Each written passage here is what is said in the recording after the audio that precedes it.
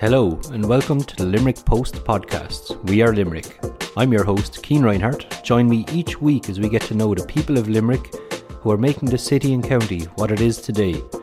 You can keep up to date with all Limerick news, sport and entertainment by following the hashtag Keeping Limerick Posted across all our social media channels or visiting limerickpost.ie. Welcome to We Are Limerick. I'm your host, Cian Reinhardt, and today we're joined by Fianna Fáil Councillor and Mayor of Limerick and City and County, James Collins. James, welcome to the show. Thanks, Cian. You're coming up on 10 years in local politics now. Why did you decide to get involved in politics? It was 10 years ago, and Limerick was a very different place. So I was educated in Limerick up in St. Munchin's College, and I did a degree in economics in UL, and I did a master's in information technology in UCD. So I'd worked away outside of Limerick for a long time. So I was based in Dublin. I worked as a management consultant with Accenture. So I was based in Dublin, but I travelled a lot to the UK, and I travelled a lot to the States on different projects, going into businesses, trying to help them reorganise, be more efficient, do things in a better way, using a lot of technology. About 18, 19 years ago, my wife Eileen and I had an opportunity in Limerick. We kind of got fed up of living in Dublin. It was very difficult to find somewhere to live, very difficult to get around. You couldn't get a bus, you couldn't get a taxi, and I needed to be quite mobile. Sounds familiar, but this was 18 years ago. So we made a conscious decision to come back to Limerick because we both grew up here, and it's a great place to live. So we designed and built our business, a bar and restaurant in Dúrdoyle, and we opened that in 2004. And Limerick was going really well then. So Dell was a big employer, a lot of spin-off industries, a lot of young people working, albeit in a manufacturing industry in Limerick. But around about 2007, 2008, we had the recession, and then Limerick was hit on the double really when Dell moved its manufacturing out of Limerick. I don't like when people say when Dell left Limerick, because they didn't leave. They're still a large employer in Limerick, and I'm told, subject to correction, that the payroll in Dell now is larger in a numerical value than it was 10 years ago when they moved manufacturing. But it was a big shock to Limerick at the time, to Limerick City and County, the Midwest region, to Raheen and Dúrdoyle, where I was maybe 3 or 4 years new in a new business, running a bar and a restaurant. And although I'm from a political family, I'd never really been active myself in politics. So I'd have helped others in my family around election time and with things that they needed help with. And in 2009, members of the community, not necessarily members of the Fianna Fáil party, but people that knew my background and my professional background, asked if I'd get involved in local politics as a councillor, which in the county council, even though I was based in Raheen and Dúrdoyle, it was in the county, so we're going back a bit, in what was then the Adair electoral area. So it kind of went from Raheen and Dúrdoyle all the way back to Kildymo. So it was a different time and a different space. So there were challenges that were urban, suburban and rural in nature. So my family ran a business in Limerick, the Railway Hotel in Parnell Street. So I'd spent a lot of time in the city centre while they were at work, in the good old days when you had to entertain yourself. So I'd have been very familiar with the streets of Limerick when I was quite young. I'd have grown up in Dúrdoyle, so our family home was in Dúrdoyle, near the regional hospital, across from O'Malley's pharmacy. And then in my teenage years, we'd moved to Patrickswell. So in my own background, I had urban, suburban and rural. So as a councillor, I was able to relate to the issues. And Limerick was in a very difficult position. So the country was in a recession. And Limerick, again, had gone through the boom-bust cycle of one large multinational employer in Limerick in a manufacturing industry. So, that time it was Dell moving its FDI out of town. But in the past before that, even before my time, we had Wang and we had Krups, and this had happened a few times in the past.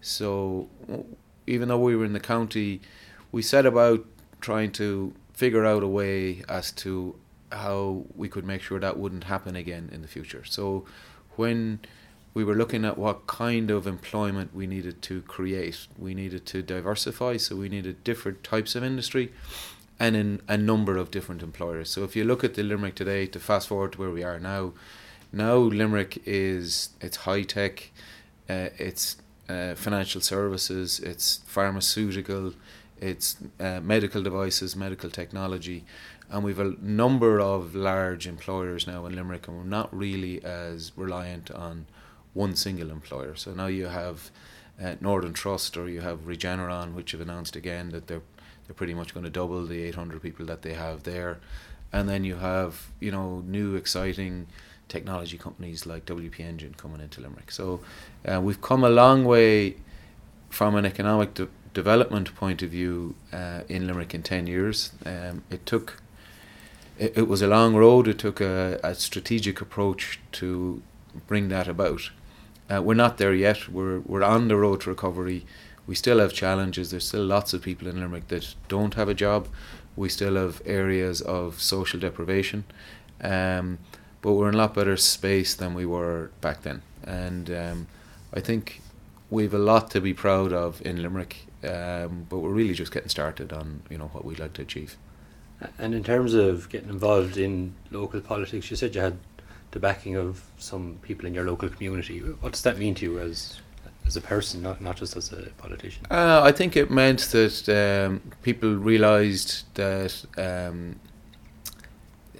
Limerick was in a very difficult place, and that they realised that I had some skill sets that might be able to help. So there was some of us that came together to try and put together a plan as to what's the road back to recovery, and that people within Limerick realised that I would have an important role to play in that. So I've been playing my part in that for 10 years. I think this year, being mayor, it's just a bit of a higher profile, so that because you're more in public view, people see more now the kind of things that I'm involved in. But I've been involved in those things for 10 years. When you're a councillor, maybe you're shouting in the crowd a little bit, and as mayor, you just get more of a platform maybe to highlight some of the things that have been happening. And it's been a long 10 years, so how has the journey been for yourself in the past 10 years? Really interesting. We kind of looked, so we were in the county, and then the city and the county amalgamated in 2014. And we looked at the two organisations, and again it was a part of my business background, and also from owning my own business and being an employer. So rather than take two organisations that were maybe a little bit outdated, so the city council and the county council, so rather than try and take those two organisations and just try and mash them together into a new amalgamated council, there was lots of discussions around here about creating one council, but that there would be a strategic element to it and an operational element to it, without getting into too much business speak. But I think the council were so busy running the city and the county that there was nobody planning the city and the county. So where were we going next? So that was one of the first things that we did, was to make the organisation a lot more strategic rather than just react to what was going on around. Would you consider it a success? It took a while to come together, so it was very difficult. We had the amalgamation of the two authorities, and then it took a while to settle down and to divide into operational and strategic.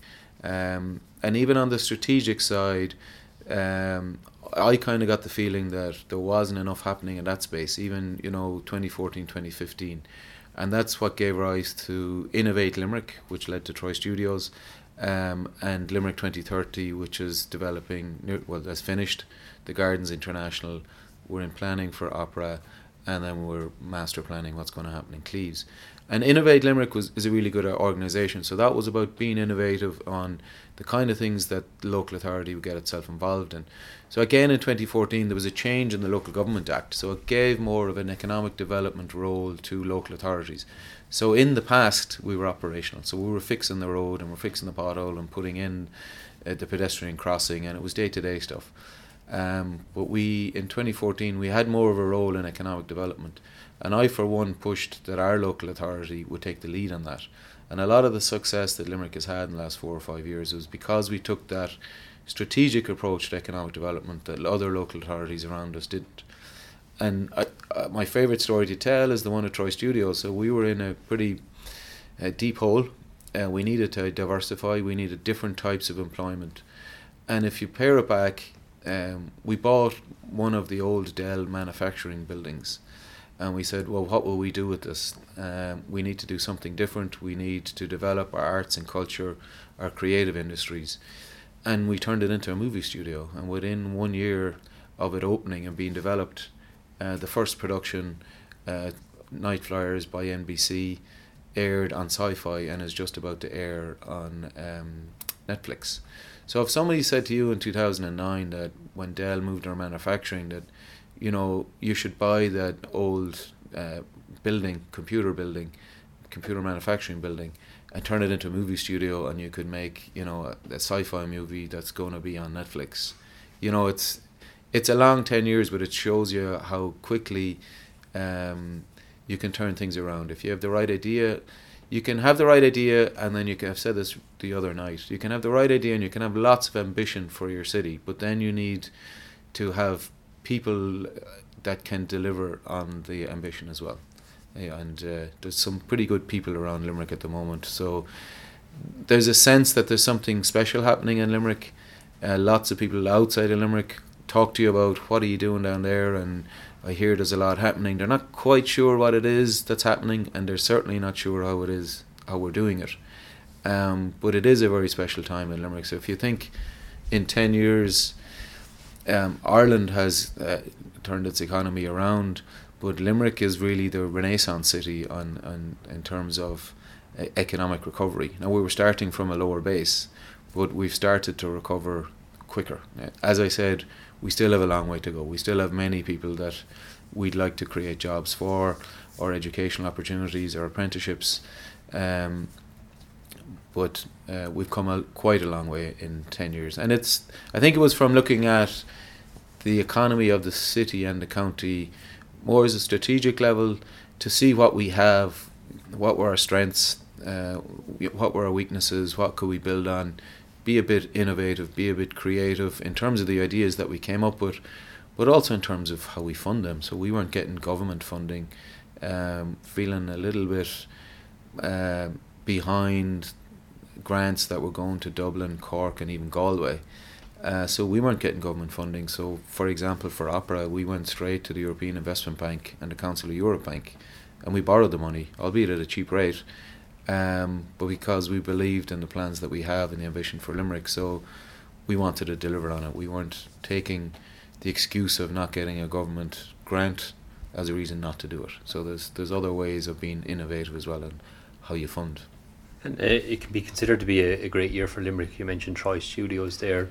The Hurlers won the All-Ireland last September. Yes, yeah. So it's a good year to be mayor. How have you found the last half your term now? It's been a great year to be mayor. I think there was a lot happening in Limerick, and Limerick was on the up, and there was a lot of things that, you know, had been a lot of kind of building blocks that had been put in place from 2014, 15, 16, 17. The momentum was building, but I think then with the Hurlers winning the All-Ireland, I think what it did was it shone a spotlight on Limerick. So I think every other county in Ireland were happy that if their county didn't win, that Limerick won the All-Ireland. So I think the whole of the country joined in our celebrations, and it was deliberate. We threw a huge homecoming here, and that was very much deliberate. So I was party to that. I wanted to welcome the team back at Colbert Station. There's a new plaza that had been built there. It was the first time it had been used, and that's tradition that you meet the team off the train. Mick Lipper actually drove the train, and I met his son the other day. I was talking to him about it. So he was the mayor of Limerick in '73, the last time they won. But we wanted to march the team through Limerick and cheer them through the streets of Limerick. And then have a big party in the Gaelic grounds with music, entertainment, food. And because we wanted to show, we knew the spotlight would be on Limerick, that had won, and we wanted to show that we were going to celebrate it, but that we could celebrate with 70, 80,000, 90,000, whatever figure you want to put on it. Limerick people on the streets enjoying themselves in a safe, family-friendly environment and having a bit of a party and really enjoying ourselves, but on the streets and in the Gaelic grounds. And, you know, we can do this, we can have sporting success, and we can have large scale events and festivals in Limerick of the nature that we had for the homecoming. And I think what that did was, again, I think it just showcased what it is we're about in Limerick. So the ambition that we have, things that we'd like to do. Then when we had a sporting triumph in the All-Ireland, that we could celebrate that, and that Limerick is a really cool place to live. So you'll probably ask me in a few minutes as to, you know, why I came back to Limerick and why and when. But it's a really cool place to live in, and people that live here and are born here understand that. And then when people come to visit for the first time or the first time in a long time, we know that they'll come back. So we just wanted to showcase all that is good about Limerick, and to use the success of Limerick's hurlers as part of that. I think it's just given everybody a lift. So, you know, we came through a tough time. Everybody was, you know, money was tight. Things were tough. And I think it gave us something to celebrate. So we all had a great summer, you know, supporting the team during the games. And then when they won, it just gave the city and the county a lift. And you can still feel it. It's great. Yeah. And was that your favourite moment as mayor, or other moments stand out or anything? I think it was one of the highlights, yeah, you know, to be in Croke Park when the final whistle went, and cheering the team. And then Dreams came on from, you know, the Cranberries. And it just gave you, you know, a bit of pride in your chest and a tear in your eye. But then the following day when they came back, and I actually said it to Declan Hannon when we were going out of the train station, I said, this is going to be something special. And I've even speaking to them afterwards, they were blown away just by the wall of emotion that hit them when the doors of Colbert Station opened, and the crowd were waiting for them outside. And that's a huge highlight. Yeah, it was great. And then, you know, out to the Gaelic grounds afterwards, and, you know, it was a very, very special occasion for me, obviously for the Limerick hurlers, and I was just enjoying every moment of their success, as were, you know, the members of everybody that showed out to support them in the Gaelic grounds. Yeah, it was great. So being a local councillor is a busy life, even if it's done full time. But yourself, you're a publican, you're a pub owner. With being mayor on top of that, there's the extra commitments.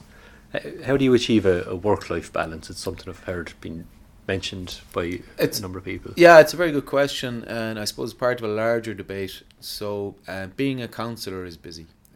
So, you know, in Limerick City West, there's probably a constituency of maybe 30,000 people, likewise east and north. And as a councillor, you're pretty much a sole trader. So you don't have a secretary, you don't have an administration assistant. So, it's you. So you got to go to the meetings, meet the public, try and help people, write the letters, write the emails, make the phone calls, follow up. And it's a big time commitment. And I run my own business, so I'm an employer. I have a very good team of people that work with me, so it gives me some degree of flexibility. But, you know, you still need to be at work. You still need to be there to meet your customers, and there's day-to-day operations that have to happen. And that's about managing your time. Easier said than done. Because even as much as you schedule out your day, there's things that just happen at the last minute that you just need to deal with. I'm really enjoying my term as mayor. I've been really busy as my term as mayor. I'm a busy person. I like to be busy. There's lots of things, as I said earlier, that I've been trying to highlight, emphasise, focus on, and being mayor gives you just the platform to bring that on to the next level. So my days are pretty busy in the mayor's office, meeting lots of community groups, because that's something that I believe in a lot. meeting lots of arts and culture groups, meeting lots of sporting groups, meeting lots of musical groups, because that's what we are in Limerick. And somebody asked me, you know, what makes Limerick so special, and even when you meet the employers, we were in Austin last week, twinning Limerick and Austin, and they were kind of going, well, what makes Limerick so special? And I asked them. So one of the big employers, there's 6 of our large employers in Limerick that currently employ people that are based out of Austin. So there's already a link that was there, and we're formalising that. But I asked them what impressed them most about Limerick, and they said Limerick produces really great people, and we do. So we've lots of young people here, very highly educated, well educated in the University of Limerick, Limerick Institute of Technology, Mary Immaculate College, Limerick School of Art and Design. So we've got some very young people, well educated, very creative. But I think what impresses them most about Limerick is the sense of community. People join organisations, they get involved, whether it's amateur drama, whether it's the Music Society, whether it's the Boher Boy Band or St Mary's Band, or whether it's, you know, Munster's Rugby Club or Shelburne Soccer Club, or, you know, you can pick them all out, the, you know, St Patrick's GAA Club, Mungret St Paul's. Limerick people get involved, so, you know, they could be, you know, during the summer we were supporting the hurlers, and then we were supporting Roisin Upton in the hockey, and then in September, October time we were going to a National Geographic concert in the Gaelic grounds. So we buy into what's going on in our community, and we get involved, and we like, and it's kind of what we are. We're Limerick people are very social people, we're very proactive people, we're very creative, and that's what I'm trying to bring back into how the city and county is run. So have a sense of community, so that it is about the people, involve the people, so bring them in and listen to them. So let's listen to what they have to say, and that's why there's been lots of community groups that I've met with and have come in. And use that creativity and use that innovation that they have, and try and translate that into how we run our city. So we've done it in the past, we've been creative, we've been innovative, and now we have a movie studio. So what's our next Troy Studio project? So what are we going to do next? It doesn't have to be movies or film, but it can be something of that size of innovation and creativity that we need to think of next. It could be transport. Our transport system is very poor, our public transport is very poor. The project with the Cork Limerick motorway. Yeah, we've Cork Limerick motorway. The danger of the Cork Limerick motorway is you might get to Cork really quickly and then hit the traffic when you're there, or conversely, you might go from Cork to Limerick really quickly and then hit the traffic in Limerick. Castletroy is suffering a lot at the moment from traffic, but we've got some very creative transport solution providers in Limerick. So like General Motors and Jaguar Land Rover and Shannon are working on autonomous vehicles. So they're looking at how people move around in a very creative way, and they're looking at it from a car point of view. So maybe the local authority needs to look at our public transport and how we move people around rather than cars. So that could be buses, it could be trams, it could be greenways, it could be cycleways, it could be anything. Like again in Austin last week, a lot of people use dockless electric scooters. So you find a scooter with an app on your phone, you unlock it using Bluetooth, you take it wherever you want to take it, and then when you finish you just lock it and leave it at the corner for the next person to come and take. And it's for that's great for the last leg of the journey. There's dockless bikes there, everyone goes everywhere in an Uber.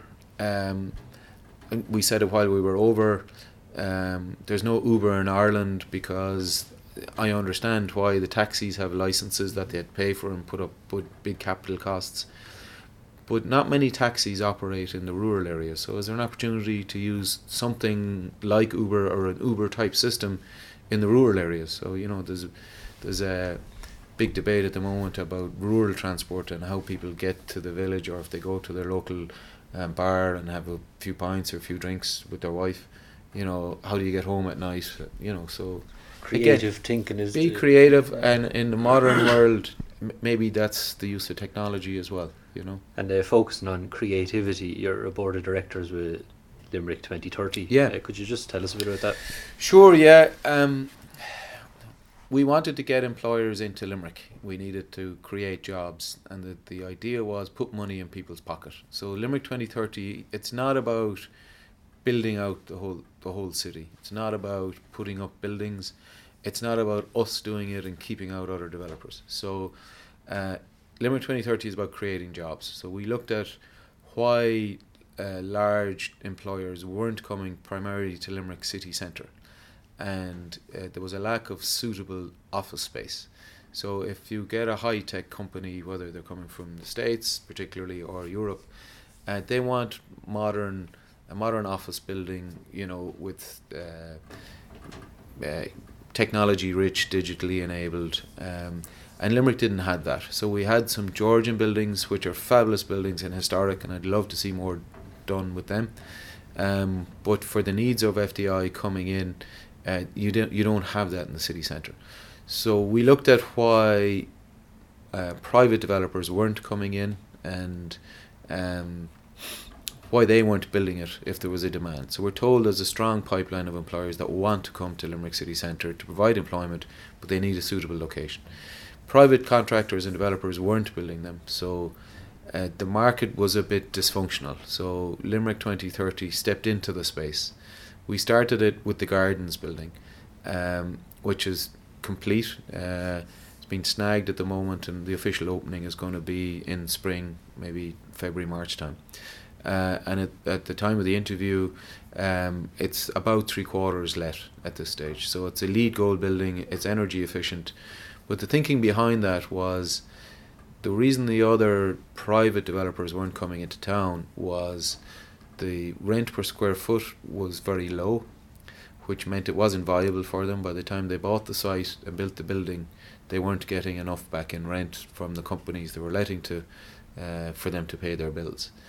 And also that there was very few, if any, banks were willing to lend into Limerick. So if you went to one of the pillar banks and said, I need money to do 10 million to do a commercial office development in Limerick, they'd probably say no.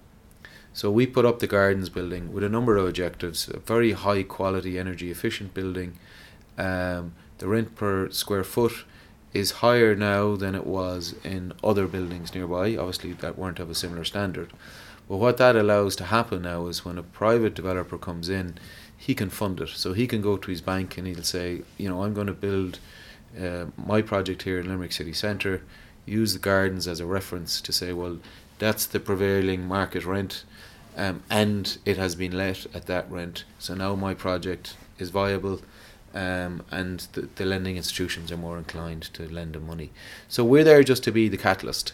We're not there to build everything out, to build the city out. We're just there to kickstart it, and once the development starts again, then Limerick 2030 step out. We're gone in for planning on the Opera site, which is a very unique development in Ireland, really. So it's a full city block, and it's a mixed use. So we do have some office space on that that are coming in. UL have expressed a preference that they would like to come into Limerick City, and that they'd like to come into Opera. Now the planning application that's gone in doesn't have UL as part of it, so it's gone in as was presented in the public consultation. So there's some residential in it, there's an apart hotel in it, and then there's also a large cultural space. So there's a new library that's been built, and I say library in the modern sense of the word. So we went to visit the library in Austin, Texas. So they had the Austin Public Library, which was 200,000 square feet, which cost them an awful lot of money to build. The one in Limerick is 40,000 square feet, so it's very big. So we're using the old town hall building on Rutland Street and building a new modern structure behind it. But it'd be a library in that you can borrow a book, but it'll also have technology. It'll have meeting spaces, it'll have breakout rooms.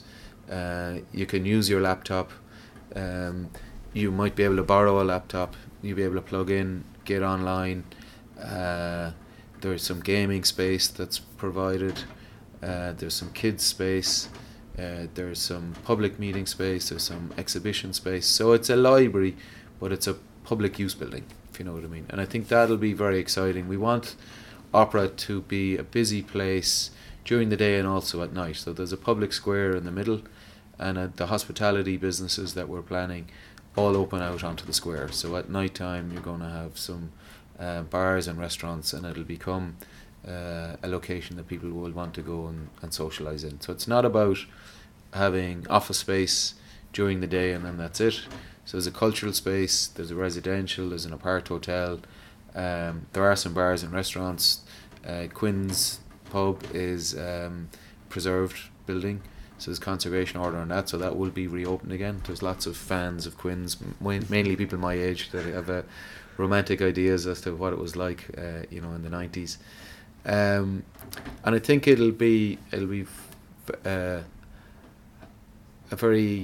a game changer, I think, for that section of Limerick. And so that's going in for planning, straight on board Planola, and that could be decided in 6 months. It depends if there's observations, it may take a bit longer. And then Limerick 2030 then is turning its eye to Mungret. So we've been asked to get involved in Mungret College, because we have a housing crisis. We don't have enough houses. There's more people who want houses than there are. There are no houses that have been built pretty much in 10 years. There's no social houses that have been built, no affordable, and very little private housing. So the council own lands around Mungret College, and it was one of the things, again, to go back to the strategic approach, is that in Mungret College we put in the park and the playground and the 2 primary schools, and we're planning the secondary school building. So the secondary school is open in temporary accommodation, so I'm on the board of management of that. And now we're planning the houses. So in the past we'd have planned the houses and then try and shoehorn the community facilities in afterwards. So Limerick City and County Council have asked us to master plan hundreds of houses in Mungret. So initially it could be 300 or 400 houses, and then developing out to maybe 1,500, 1,800 houses in Mungret. So Limerick the key would be to make them affordable housing, though, wouldn't it? Yeah, we got some funding. It's called LIHAF. So we got some funding to put in the road through the lands to open it up, and that comes with some conditions that the housing be affordable. So there has to be a social element to it, but there also has to be an affordable element to it. And it's just to get those houses up and built and to market is the challenge. So there are innovative solutions that you could come up with. There's an Irish-American company that have bought a warehouse here in Limerick, and called Clen Construction. So they build modular housing indoors in a warehouse, and we've been working with them to get them certified, so they got to meet Irish standards. And then we're working with them to try and bring Limerick people through on apprenticeships and into jobs, working with them, building modular housing that can be constructed at a much more rapid pace than traditional build. So that the housing is built within the factory and then shipped to site and then erected. And I think that's something that will be a much quicker delivery mechanism for getting houses up and standing, and we want to make sure that there are Limerick people working there as well, trained and working there as well. So that's one way innovation can help Limerick. But myself and yourself were at an event in St. Munchin's recently where they won solar panels, or a grant to install solar panels on the roof of the school. Is it a greener Limerick something you'd like to see in the future? We're already another first for Limerick. So Limerick is a lighthouse city, we're called. So the European project ourselves in Trondheim in Norway. So we've taken a city block. It's actually the block that the Gardens International building is on, but on O'Connell Street there's Georgian buildings on that as well. So it's about, first of all, making those buildings more energy efficient. So the Gardens building is LEED Gold, so that's a high standard. But the Georgian buildings, there's funding available to make them more energy efficient, but also for them to create electricity or energy from solar power.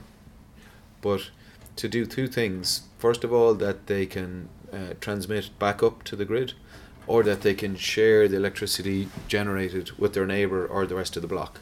So to date in Ireland, you haven't been able to do that. So if you create energy through solar, you either use it or store it in a battery or lose it. So Limerick is the prototype now that you can sell that energy back up to the grid, or you can sell it to your neighbour. And again, it's a first for Limerick, and it's great to see St. Munchin's College then as well being more energy efficient with the grant for solar panels on the roof of the college, and something we'd like to see more of, you know. So it's about being innovative through the use of technology. So it's kind of a saying of mine, just because that was the best way to do it before doesn't mean it's still the best way to do it now. So, you know, times change, things move on, technology creates some great opportunities, so you just need to grasp them and see how you apply them. And sticking with St. Munchin's, recently there was a 30-year anniversary. 30-year anniversary, yeah. You talk about 10 years and then you say, you know, 30 years ago. So we met last week, so we'd won a cup in St. Munchin's College, a junior cup, and we all gathered last Saturday in the college. So Anthony Foley would have been the captain of our team, and Brendan, his dad, was our coach. So we fundraised through the school, or with the school, or for the school, and we commissioned a statue to Anthony, which is in the college, with his Munchin's jersey and his Munster jersey and his Ireland jersey, and I think his Shannon jersey is probably in Shannon. And we all gathered and we invited Anthony's parents and his wife Olive and his sisters, just to, I suppose, to unveil the statue. But then it was a happy occasion. We just had a celebration of 30 years ago when we won the cup. I found some footage of the final on an old VHS cassette in my house, and we all gathered around. We put it on in one of the bars that we were in, and we watched. And it was a reminder of what Limerick was like 30 years ago. So the game was in Thomond Park, the old stand, the muddy pitch, the one stand, the rest of the ground was open, and the whole school was there. And when the whistle blew, it was like a tsunami down off the stand, and you got swept away and carried away on the shoulders of all your schoolmates, and really happy time. It shows though that Limerick is a very different place now than it was then. How did you feel reflecting on that with your past teammates? Yeah, it's a very tight group. There's a few of us still around Limerick. There's lots of guys that travelled from around the country, and some guys travelled internationally even to come back. I think there was only one that was missing. And it just shows, it goes back to what I say, like Limerick produces really good people. So 30 years later, the kind of people that you're meeting that you were in school with, and how they've progressed in their careers and their lives, and how they've developed, professionally and personally, I was very impressed with. So I know a lot of these guys, but when you get them all back together, mightn't see each other for a few years. It was great. I must say it was great, and they were all very positive when they were coming back to Limerick, and spoke very highly of Limerick and the changes that have been made, and all. Again, they've heard the story. We hear there's something really special happening in Limerick, and then when you start to fill in the details for them, and they kind of go, well, I didn't know that, or I'm involved in this, and guys suddenly get more involved in it. So I think one of the actions that came out of last Saturday was that we would reunite the past pupils union of our school, but maybe we should broaden it a little bit, and see if we could have a Limerick diaspora group. I know we have the capital Limerick one in Dublin, but there's guys that are all over the world that keep in touch. They might be watching us from online, but they do keep in touch in terms of what's happening here. And you mentioned a lot of your past classmates had to move away. It'd be nice to get to a point where graduates don't have to leave the city. Yeah, I think that's my ambition for Limerick. Is I obviously have teenage sons and a younger daughter, that they get a good education in Limerick in school. They could do a course of their choosing in university or LIT, or do a good apprenticeship, and then have an opportunity of a really good job in Limerick. Whether it's with Dell or whether it's WP Engine, Northern Trust, General Motors, whatever your choice might be, if they'd like to, or if they'd like to go and travel for a couple of years like I did, that they have an opportunity to come back. I've got some friends in Australia. They left, when they finished their education here in Limerick. So they've been there, 25 years and more. And I kept at them going, you should come back. There's good opportunities in Limerick. And they could never come back. And I'd never have the same job that I do here in Australia. And I'd never make the same amount of money. And 2 years ago, one of them came back. So he sat down and he said, well, there is an opportunity for me in Limerick. I might make the same money, but have a more disposable income. Mm-hmm. So by the time he looked at how expensive it was to live in Sydney, and then the lifestyle choice to come back to Limerick with his kids, he was fortunate he got a place to live. I know it's still quite difficult, but a school for his kids, you can be on the west coast of Clare in under an hour, or you can be in Killarney in an hour. Limerick is really central. It's really central. You can get around, and if you're into whatever hobby you have, there's something happening. So if you want to go surfing in Lahinch on a Saturday morning, you're there in an hour. If you want to go golfing, there's golf courses around Limerick, Clare, Kerry. Probably one of the best in the world. Best in the world in Adair. We've got an award-winning hotel that's there, and that kind of matters. And if you're into, as we said, musical societies, or maybe we're at a point now, we've created a lot of high-tech jobs, particularly in the high-tech industry. If we just focus on that a bit, in software development, and I know we've other jobs we need to create in other areas, and we're focusing on apprenticeships. But certainly in the software development side, computer programming, we need to attract people now to Limerick to fill those jobs. So we need to, first of all, let everybody know what a really cool place Limerick is. So that's why we've hired M&C Saatchi to do the rebranding of Limerick. So I think in the past, we've had an unfortunate reputation, and not at all deserved, and it has been in the past, and we need to shake that off and let people see what Limerick of today is really like. But if you're going to be creative, and again, to go back to Austin's economic development was based on their creativity. So it attracted creative people in the music scene initially, because they had the ambition for their city. They one day announced themselves to be Austin, the world's leader in live music, so they just announced that they were, and then they became the leader in live music, which they are. And then their creative people moved into film. So South by Southwest was a musical film festival, and now those creative people are in technology. And we learned a lot when we were there, that what we're doing is correct. So economic development can't happen in isolation.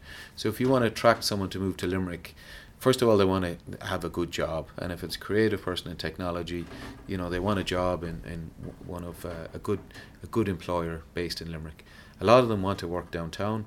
They want a nice house to live in with their wife and kids. If the wife has a career as well, you need to have a job opportunity for her, similar to the husband or the partner. So either way, it can be wife, husband or wife. School for your kids, and then it needs to be an interesting place. So you want to do something after work. So if you want to go for a run, a cycle, go to the gym, go to a restaurant, go to the bar, a theatre. If you want to join a painting group, or if you want to sculpture, or if you're into dance, or if you're into your history, if you're into bird watching, whatever it is, that you have to have those opportunities to cater for people, to bring them to Limerick. And that's kind of what we've set about. So a lot of these things that are happening in Limerick, we're trying to help them and support them and develop them a bit more.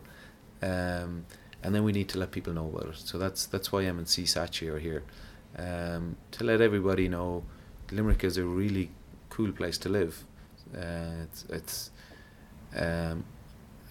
There's lots of creative people here, and I think the development of Limerick, not just economic development, but the development of the social development, the economic development, the community development, should be driven by the creativity of Limerick people. We've had very creative Limerick people in the past. We'd the anniversary of Dolores O'Riordan last week, and there's some very, very creative people in Limerick, in arts, in culture, in music, in theatre, in film, but also in technology. So it all needs to happen together, and that's the package that we're trying to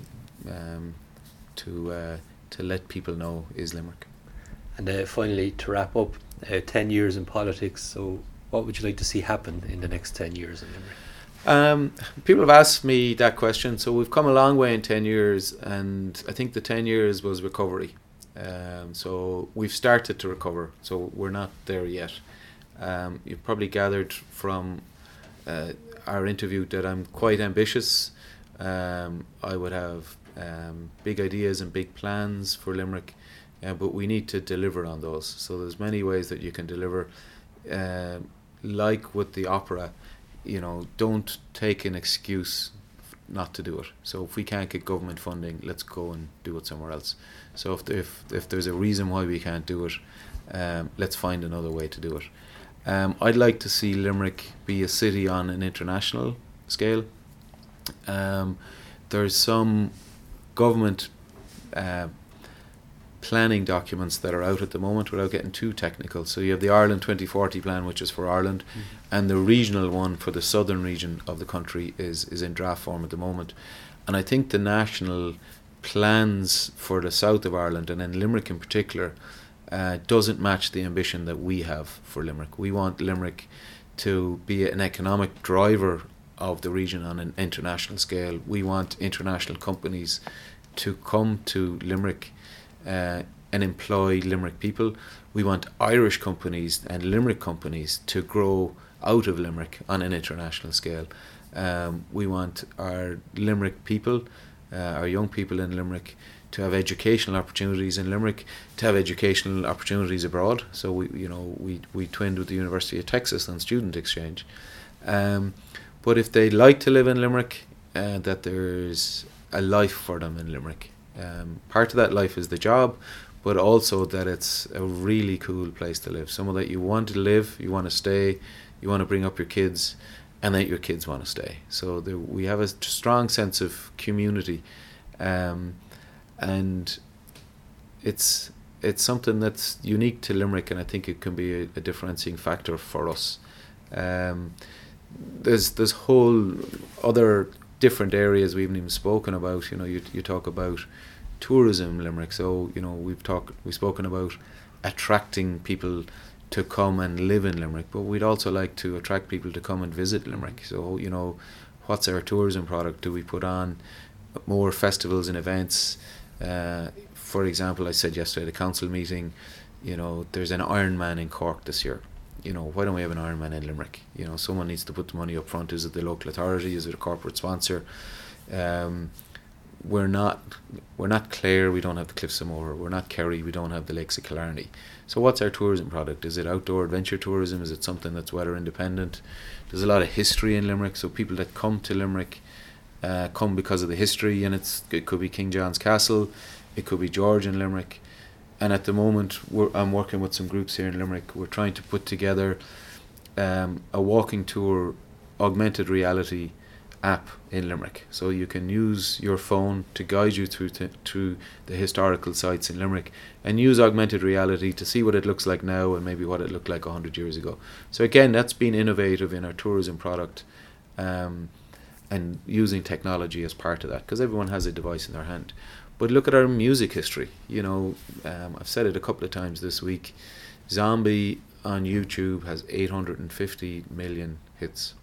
So we have a music history. Paddy Brennan did a huge archive book of music in Limerick down through the decades, 1800 up to modern day. So there's a huge music history there as well. So we have a military history, we have an architectural history in Limerick, and we also have a music history in Limerick. So can you be innovative in terms of how you develop that as well? So look at Nicholas Street, trying to develop it from the cathedral to the castle. So the buses drop them off at St. Mary's Cathedral and they walk down to the castle. So how do we make that an interesting street, develop local businesses, arts, culture, community? Treaty City Brewery is due to open there soon, and that it's a street that's used. So St. Mary's Men's Shed is there and St. Mary's Aid is there, and try and encourages the businesses, like the local shop has renovated and put in a cafe. So to try and make it an interesting place for people that come to Limerick as well. This has been the We Are Limerick podcast. with Limerick Post. I'm your host, Cian Reinhardt, and this was James Collins. Thanks for joining us, James. Okay. Thank you, Cian. You've been listening to We Are Limerick, a Limerick Post podcast. For more news, sport, entertainment and more podcasts, visit limerickpost.ie.